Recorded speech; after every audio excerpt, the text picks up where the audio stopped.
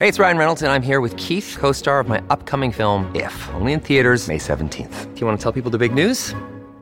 All right, I'll do it. Sign up now and you'll get unlimited for $15 a month and 6 months of Paramount Plus Essential Plan on us. MintMobile.com/switch. Upfront payment of $45 equivalent to $15 per month. Unlimited over 40 gigabytes per month. Face lower speeds. Videos at 480p. Active Mint customers by 531.24 get 6 months of Paramount Plus Essential Plan. Auto renews after 6 months. Offer ends May 31st, 2024. Separate Paramount Plus registration required. Terms and conditions apply if rated PG. This episode is brought to you by Shopify. Do you have a point of sale system you can trust, or is it a real POS? You need Shopify for retail. From accepting payments to managing inventory, Shopify POS has everything you need to sell in person. Go to shopify.com/system, all lowercase, to take your retail business to the next level today. That's shopify.com/system. Hello, everybody. This is Marshall Poe. I'm the editor of the New Books Network. NBN listeners like to read books and buy them. So we thought we'd tell you that right now, our friends at Princeton University Press are having a remarkable site-wide sale. You can get 50% off books, including ebooks and audiobooks, with the code 50, F-I-F-T-Y, at checkout until May 31. You can save some real money on Princeton University Press books. I encourage you to go there and check it out. Welcome to the New Books Network. Hello and welcome everyone to the Anthropology channel of the New Books Network. My name is Armand Gildas, and today I have the great pleasure of hosting Moises Lino Silva, who wrote this amazing ethnography called Minoritarian Liberalism, A Travesti Life in a Brazilian Favela, that came out last month from University of Chicago Press.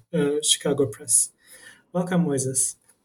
Oh, thank you so much. It's great to not just be here with you, but also to know that people are reading the book. It's so exciting just after you write and work for so long, and then people start to interact and engage. So thank you for the invitation, and I look forward to this conversation.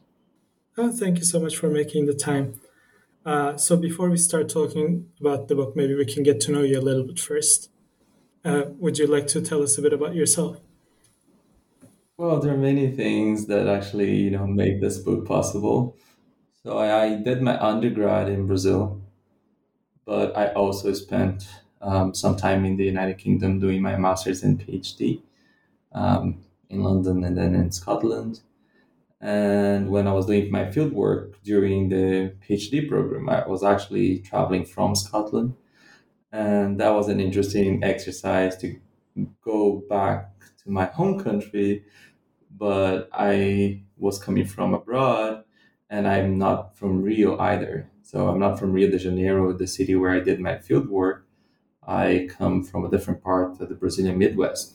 So the encounters and the conversations around accent and, why you're doing this way, and people in the field questioning some things, I think they were very interesting as some sort of reverse anthropology, you could call it, but people trying to make sense of me and trying to understand me.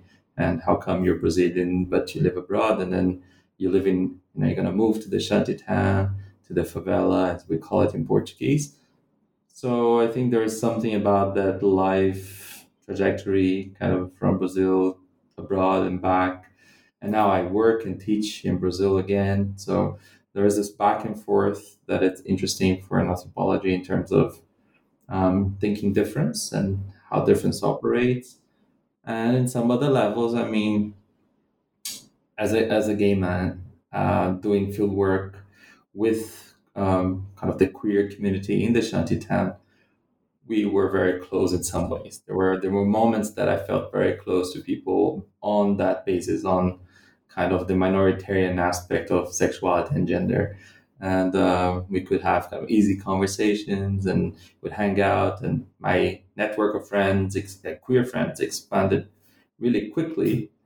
And I think that's very interesting. It's something that Don Kulik, in that famous book called Travesti, which is also part of my book. The topic of travesti life, that's the subtitle of the book. But Don Kulik also talks about that, right? And how at some points maybe being a female would be more difficult to do research with travestis because it could, for example, generate competition or something. But with him, he felt that being a gay man kind of helped him in his research. So just to give you a little taste of my background and how it kind of affected the field work. And I do not hide that in the book, or I try not to hide that. I think acknowledging your positionality is really important. Mhm. And how did you decide to work on this topic? How did this book come out? Well, that's a very good question too, because it's a long story of, Rio de Janeiro is where you have kind of it's the Hollywood of Brazil. It's where you have the main TV channels where movies are made, most movies, but soap operas are usually based in Rio. Of course, there are other locations, but that is the capital where this TV channel called Globo, which is very important for kind of, Brazilian life because it's so powerful. That's where it's based, and I was born in this Midwest part of Brazil, so I was far removed from the beach context. There was no beach culture. We were in the Midwest with no sea, and our Brazil was very different from the Brazil I was watching on TV. Um, so I was always fascinated by Rio as a city, very beautiful with mountains and amazing beach life and so on. But it was also shocking to see the shanty towns in Rio, almost as if you had two, cities. Some people have actually called it a fractured city, that you have the shanty towns, and then very close to the shanty towns, you have those wealthy neighborhoods that, people know. So I was very puzzled by all that. And as I was growing up, of course, you start to become more aware of the political dimension of this problem and how come the situation exists and how come people tolerate this. So I started to study and get more and more engaged. And I thought at the point I reached the PhD level that doing a research on exactly that kind of urban question would be an interesting topic. But what I really thought that I would do was to document ethnographically how people in those shanty towns actually, because in those territories the state is not present in the way it should be, how those people somehow had less rights or access to rights, including rights, and like that was my main concern, rights over freedom and liberties, right?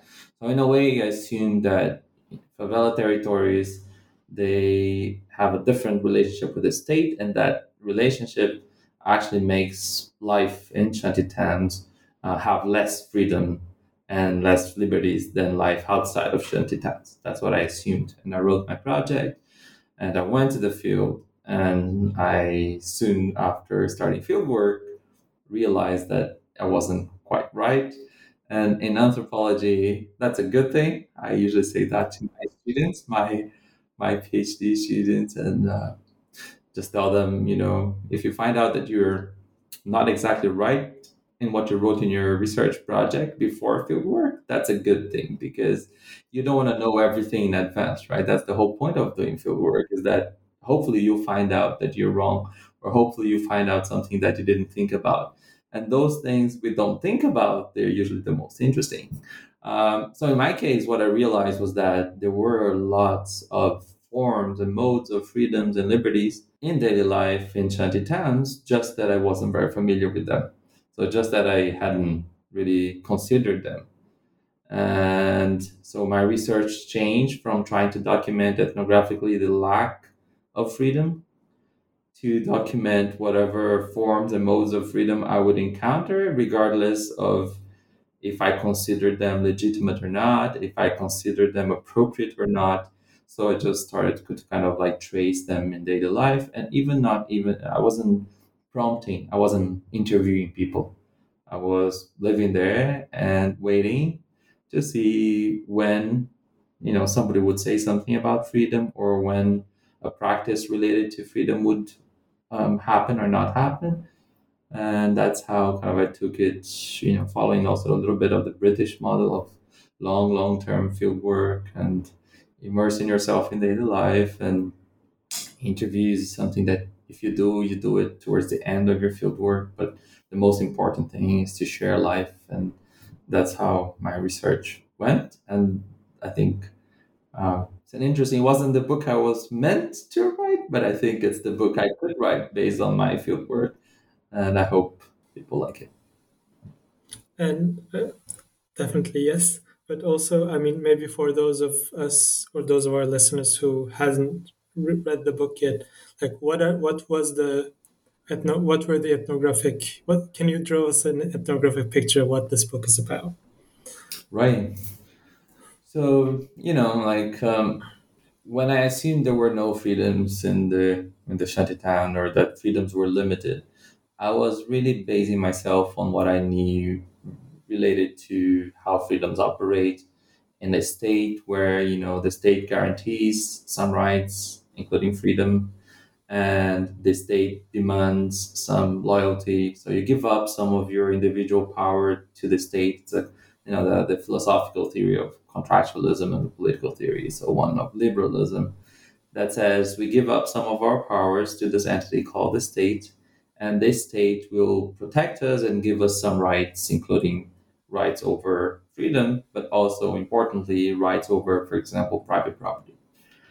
And I think I had that kind of story in mind. Like that narrative was in my mind when I was thinking about, do people have or not have freedoms? I was following some of those expectations that in the book I now call normative expectations, because they kind of are a form of normative understanding of what freedoms and liberties are.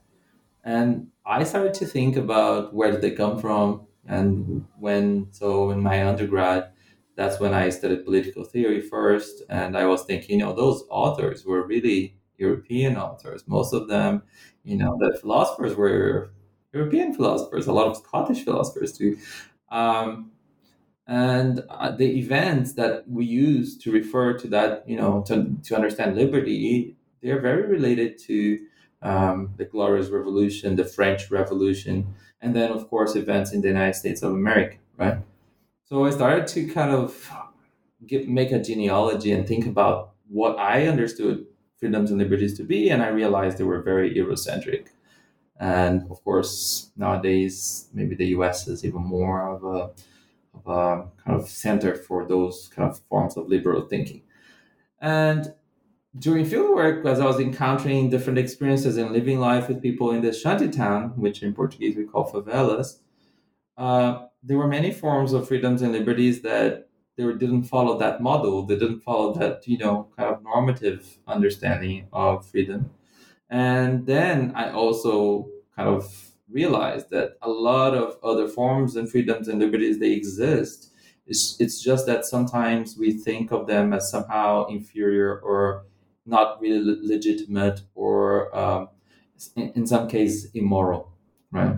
So a lot of the book, for example, focuses on sexual and gender performances and understandings of freedom and liberty connected to the body and to sexuality. And it's interesting because in Portuguese, we have a word that's called libertina or libertino, which is a libertine. That word is not very common in English. I had that conversation with my editor as I was writing the book. But what it does in Portuguese is to differentiate that you have liberdade as a kind of a legitimate form of freedom, and you have the libertine or libertino as kind of like an abuse of freedom or too much freedom or an immoral type of freedom. So as I was thinking through this, I thought there's no reason for me, as I'm encountering these forms of freedom in the shantytown, such as freedoms related to the body and sexuality, particularly connected to the life of the kind of queer groups in the shantytown, to assume that that they should follow this hierarchy of values. Because what tells me that this is not important or that this is immoral, it's actually a normative understanding of freedom that's very Eurocentric. And if anything, this is an opportunity here in my book and this research to state very clearly that there are so many other forms of freedom and that they are not inferior, right? That it's an effort to make them symmetric, to make people understand that they should be symmetric to European philosophy, I know that liberalism is it's a very cherished value for Europeans and Americans and, philosophers and political theorists. It's a very sensitive, people really are attached to this idea of liberalism. And that's, I think, one of the main points of the book is to make people doubt that what they understand to be freedoms and liberties are actually the only modes or forms or legitimate forms of freedom and liberty, and what to do with the what I call minoritarian forms is something that I discuss here, right? And minoritarian forms are not just related to sexuality. So as I met people in kind of the shantytown and I started to circulate, and as I said, I was tracing whenever people spoke something of freedom or liberty, or in Portuguese, actually, we only have one word. It's liberdade for both freedom and liberty. That's important, I think. But I was tracing words, but also tracing events and actions. So I saw at some point that an evangelical church, they were doing liberation services. And to me, it's like, yeah, that's something I need to trace. I need to do more research. I need to ethnographically understand. So I ended up, for example, going to the evangelical churches in the Shantytown to understand what were the evangelical liberation services about. And you see this, this mode of freedom related to religion, I had not really considered much in my proposal, exactly because we think that religion should be separate from the state. And, we have ideas that ideally there should be a separation between our kind of politics, what we call politics, and religion, as if religion wasn't political, as if in religion there were no discussions around what freedom is. And what I tried to do in the book is to connect those discussions. And then you ended up in the police station for questioning this too much, I guess. No, that's true. And I think that's very important because it relates to what I wanted to say, which is, so this one very large evangelical church in Brazil decided that somehow they were suspicious of what I was doing because I was taking notes during the service. And in fact, they had been investigated for money laundering. So they thought that I could be a reporter or something like this, and they wanted me to give them my notes, and I wouldn't give them my notes. So instead of giving them my notes, they kind of took me out of church by force, and they confiscated my notes by force. And it's interesting because even though it was kind of a ritual or service for liberation, those rights that I thought I had, including rights over like taking notes, they did not really work in that context. So my friends from the shantytown were the ones who advised me, you should just go to the police station. And I thought that was weird because in the shantytown, we do not attract the police to the shantytown. That territory is usually under the kind of control of drug lords. And but they said no, there's no problem because this police station is outside of the shantytown. You just go there and you file a report against the church. And when I got there, actually the report stated very clearly that the church was going against my individual rights. And then you see how those different forms and understandings of freedom and what liberty means, they actually connect at some point. And just to finish this part related to the church, it took me a long time thinking, so is this liberation service at the evangelical church a minoritarian form of freedom or a normative form of freedom? And because it's so different from the state kind of freedom, I thought, well, at first I thought it would be a minoritarian form. But as I define in the book, kind of a minoritarian and a normative position, one of the differences there is that in a minoritarian position, you do not try to impose a certain value as a universal value. And as I think of what the evangelicals were doing, they were very much trying to have a sense of liberation that was universal, except that it wasn't based on the laws of the state, it was based on the laws of God. And so in that chapter, I come to the conclusion, well, this is very much a normative project. But what it does is to show that even normative liberalism doesn't operate in only one way. So that, maybe there are relations. It's not by chance, I think, that the current president in Brazil was elected with the support of a lot of evangelicals, right? There is a connection there in the way they operate, but from different sides. So you have the state operating ideas on freedom based on the rule of law, and you have the church based on the rule of God, but somehow they come along in their morality. They come along currently in Brazil in a lot of their projects. That's not to say that all forms of freedom and liberty in religion are normative, because in Afro-Brazilian religions, I encountered a lot of minoritarian forms of freedom. And that relationship also between the Afro-Brazilian religions and the evangelical church is at the center of that chapter, because there's a lot of religious racism going on in Brazil. This is fascinating to listen to from you. And I want to ask you, how did you decide to center the narrative around Natasha? Right. So I dedicate this book to Natasha, and the book wouldn't be possible without her. And it was, it happened through this amazing encounter by chance. I was starting my field work and still learning my way around. And Rio de Janeiro is a very warm city, and the Shanty is so dense that there is very little airflow. I was on the first floor, the ground floor of a building, so there wasn't a lot of air. And at some point, I really needed to find something to drink, and a neighbor, which is also a very close friend who lived upstairs from me, said, let's go and buy some fruit.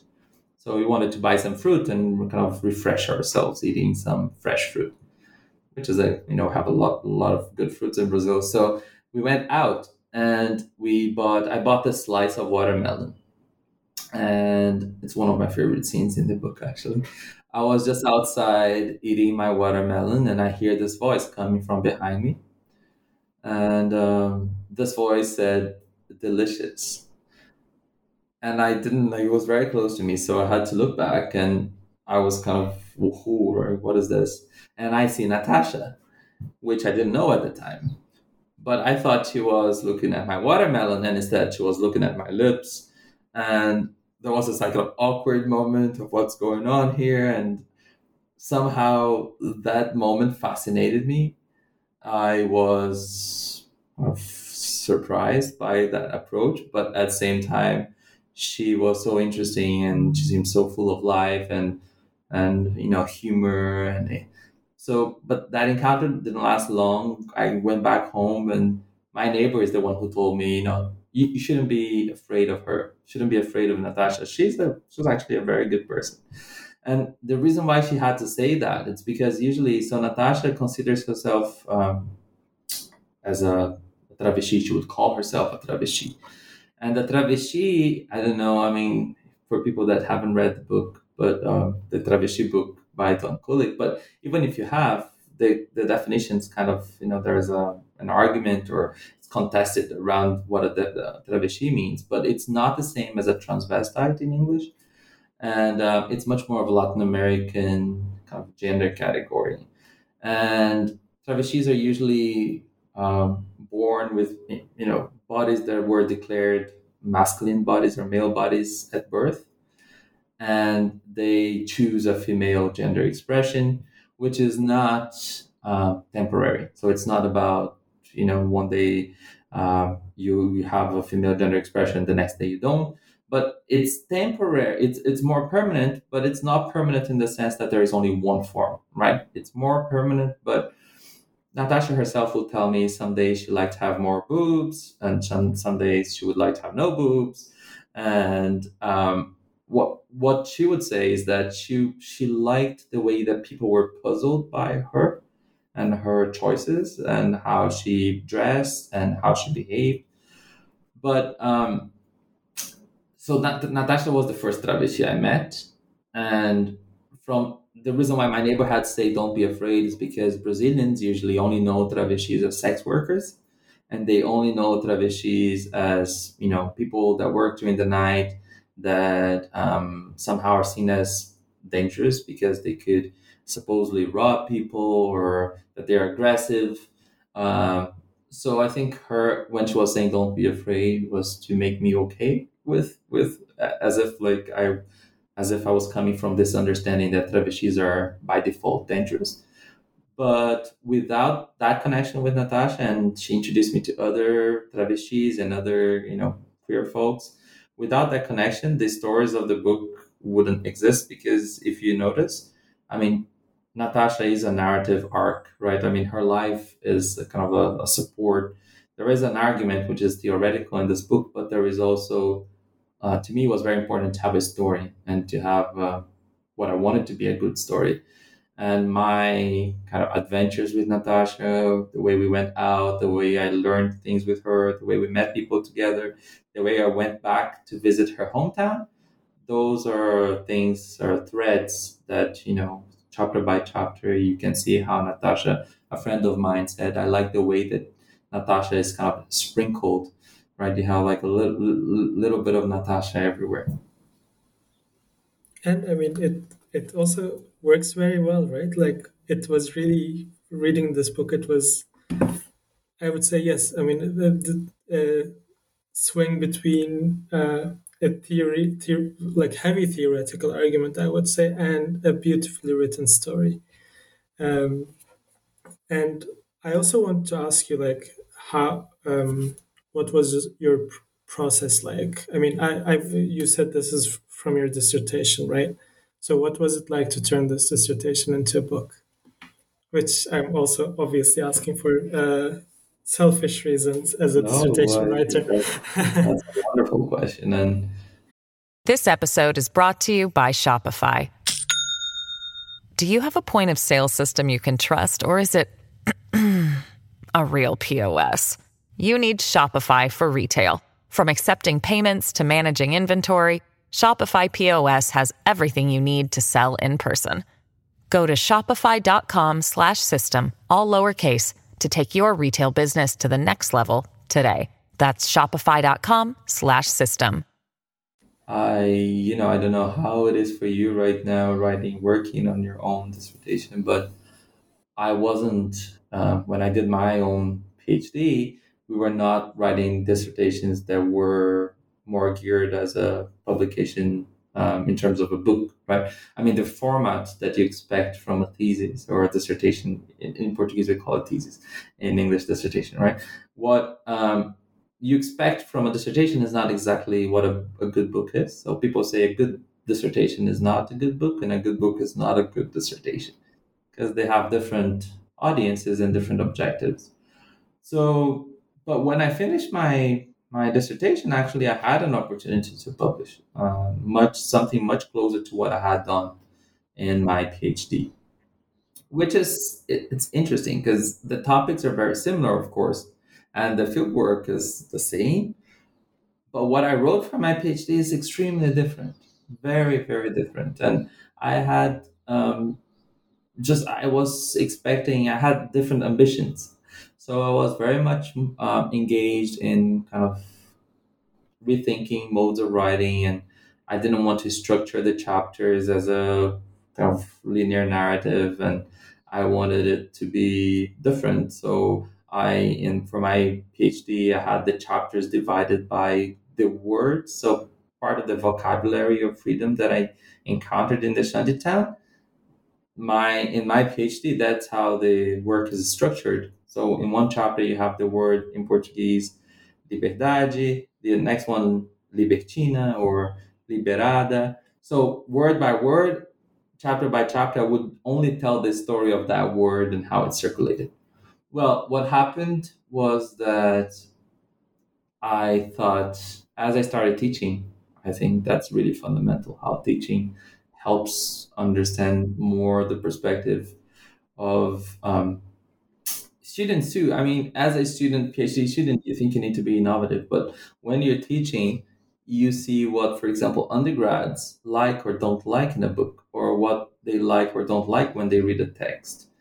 And more I realize that it's not just like this innovative, the way you structure your work, or it's not only the innovative writing aspect that will make a good story.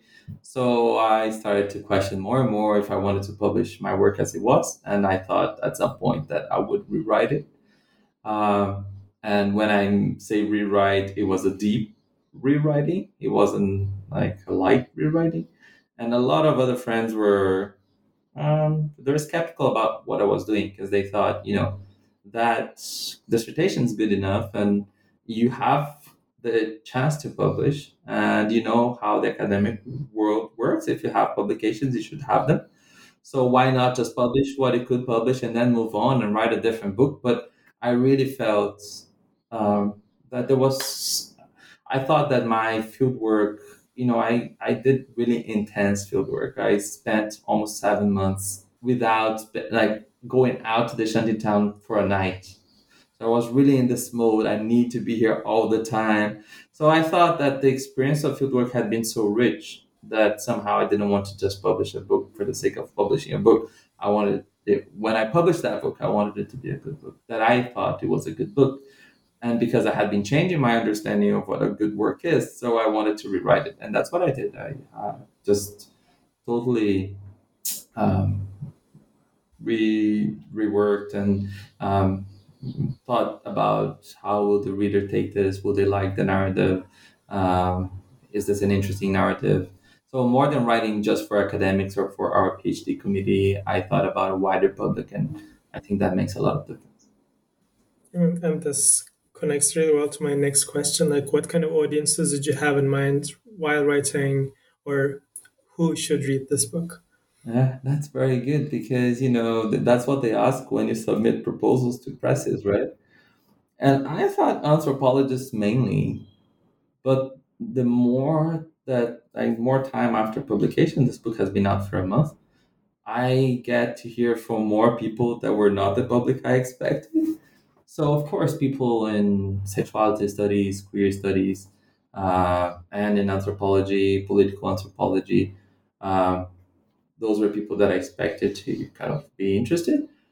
But more and more, for example, political scientists are reading the book and writing to me about the book and inviting me to events. So I'm actually going to take part in a conference only with political theorists, which kind of worries me somehow, because after all, I'm an anthropologist. But I think that dialogue can be very interesting. How someone in anthropology working on a kind of political theory um, topic can enter in dialogue with political scientists, and maybe it's maybe from a perspective of an anthropologist, I'm assuming that political theorists do something very different, and perhaps they are actually interested in ideas like that. So that public is starting to kind of like, I'm relating to more and more people in political theory. But then there are people totally outside of academia. So we had an event at a bookstore in New York, and that is a kind of LGBTQ bookstore.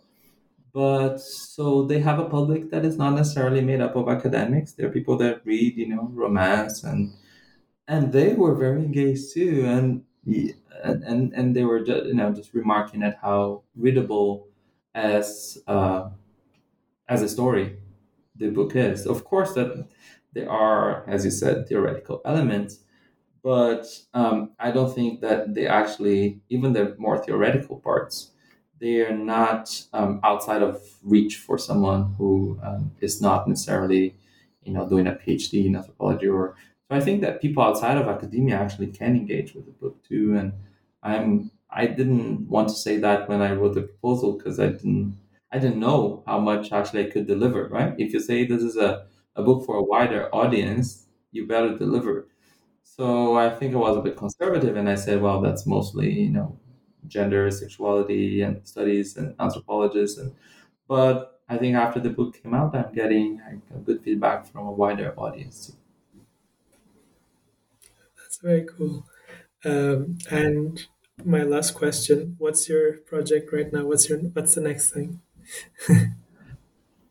Well, so this took me years to write, which is while I was writing it, I was already doing more field work, and I think that's how life goes for most of us anthropologists. That you finish your first project, and then you start working, and at the same time you're teaching, but you're reworking your first material, and then you're thinking about the next project. And the project I'm working on, and there are different aspects of this current project, is totally connected to the first, even though it's not anymore based on the Shantitan. So in the book, right, in the minoritarian liberalism book, that is not a book only centered in one place, even though it's connected through the Shantitan and through the life of Natasha Kellen. The book has parts of it that's in the interior, the hinterlands of Brazil, and then parts of it, there's a whole chapter that's in Italy, for example. And when I proposed to understand if there was this almost a human trafficking scheme sending people from the Shantitan to Rome. But in that chapter that I talk about religion, and the Afro-Brazilian religion in particular, there is a scene, a moment in which I go to an Afro-Brazilian ritual at the beach near the Shantitan. And I was kind of amazed by the whole. Um, there were so many people at the beach, and there were people receiving spirits, right? There were episodes of trance. And if you're not from one of those religions, you probably you're not familiar with trance experiences or with how people get possessed by spirit.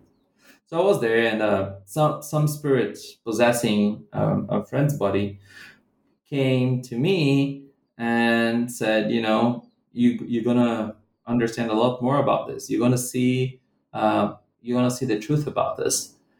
And I was at the same time kind of, I didn't even know how to address a spirit when you're talking, when someone is talking to you. But I was a bit, I was apprehensive during the whole ritual. And to me, it was a bit disappointing because even though I was expecting something major to happen that night, it didn't. And I thought, well, I don't know what the spirit meant, but I didn't see the truth of it. Right? And I haven't seen the truth of it up to this point. But what did happen is that more and more I was getting involved in Afro-Brazilian religions and more invitations to rituals. And at some point, I had a reading. In Afro-Brazilian religions, people use cowries or seashells it's almost like a fortune telling exercise. It's an oracle.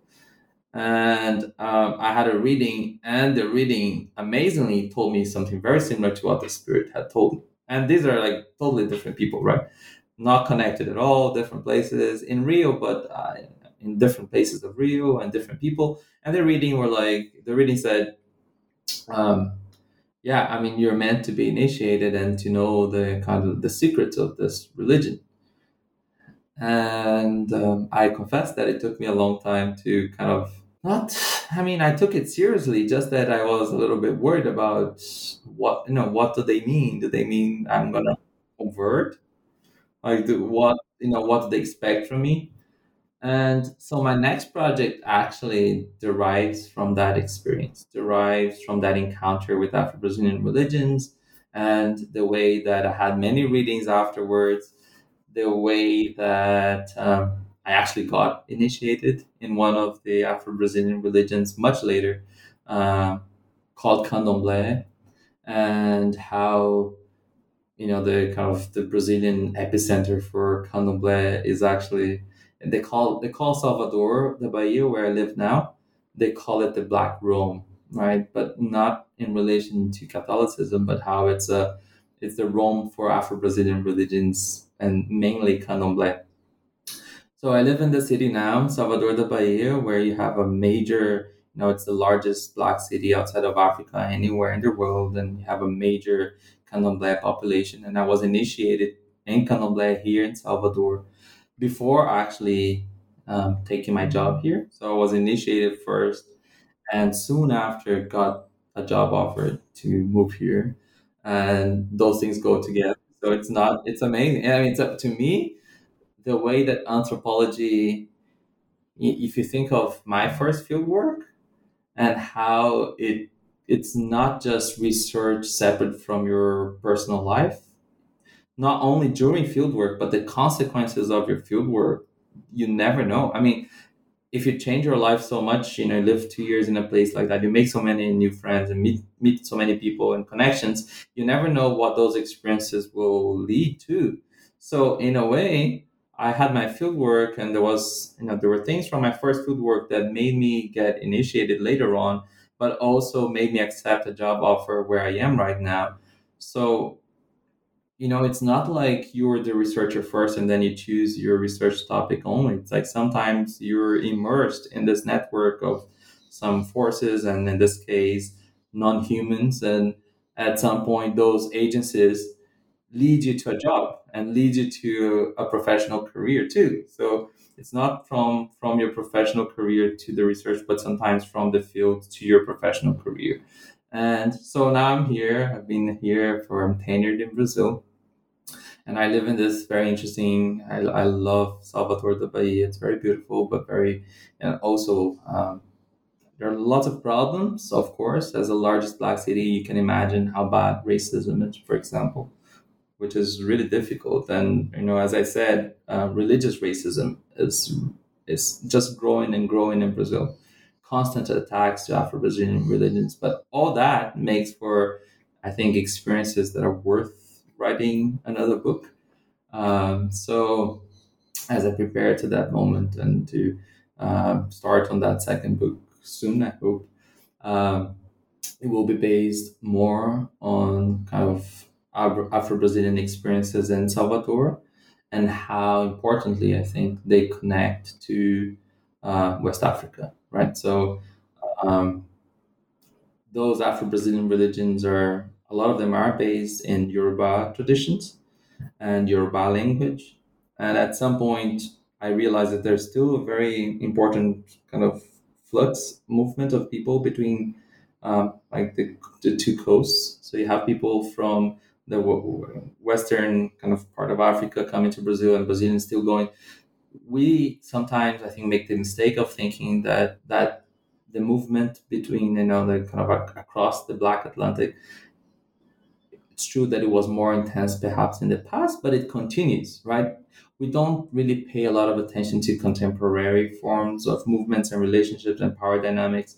We know how bad slavery was, and how kind of the trauma of slavery, but those relations also continue, right? And they continue with people coming back from Africa and selling things here, and taking goods from Brazil to Africa. And there are Brazilians that soon after the abolition of slavery in Brazil, or even before actually, went back to West Africa. So when I go to Nigeria, to Lagos, they want to show me the Brazilian quarters in Lagos. Oh, come and see the Brazilian quarters. And the surnames of people are Salvador, because they lost their African surnames, and then they took the surname of the city. They took the name of the city as surnames. So that's kind of ethnographically what I've been doing, where I've been going. But the argument is very much, it's more focused on abolition. The kind of formal abolition in Brazil happened in 1888. And really, what did that mean for people in Brazil, and above all for Black people? Because if I follow some of my arguments from the first book, this is again an example of normative operations of liberalism, right? That you would have someone like the state power, or the power that could declare this is the end of slavery, and I sign a document. So that's how it was in Brazil. You sign a document, and then that's your freedom. I mean, that's your liberation. I think we need to be very skeptical, or we need to investigate that a lot more in those terms. That maybe there is a sense that was an important normative moment in terms of liberation for Brazilians, and most of all Black Brazilians. But what happens after that in terms of oppression, in terms of freedoms and liberties, it's all, I think, up to ethnographic. It requires more ethnographic understanding of how contemporarily people are living their freedoms in Brazil, and how that's related to people in West Africa and what the Afro-Brazilian religions do. So, for example, and sorry if I'm talking too long, excited about this new project, but for example, I think something fundamental is how in Afro-Brazilian religions, the what possession, so-called possession, does, or trance, is really to challenge the separation of the like self-contained individual and other entities, right, and non-humans. So, in normative liberalism, part of the idea is that you possess property, but you need to be in possession of your body. That's, Paul Johnson makes that argument very well. You're in possession of your body, and what spirit possession, or in Candomblé they would say, what this when you're taken over, when powers, non-human powers, take over your body, that creates a big problem for normative understandings of liberalism, because these are people that are no longer in control of their bodies, right? They are they're challenging. Basically, it's like, in practice, that it's a form of challenging normative understandings of freedom.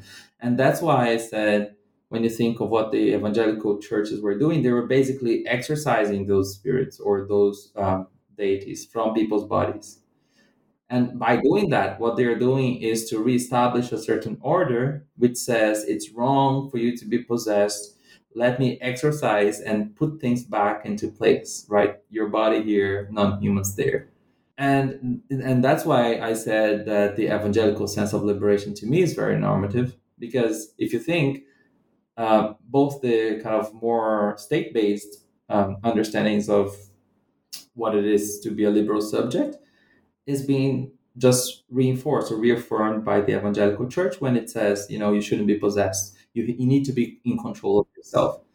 But, in Afro-Brazilian religions, the whole point in Brazil, much more than in Western Africa, I think, is to have trance, right? And trance is the big moment of the celebrations, of the rituals of, it's a major event. And people are so thankful that there is trust, that those divinities are coming and possessing, taking over people's bodies. But that's what I mean. The formal abolition of slavery it cannot account for a form of freedom that is based on trust, like that.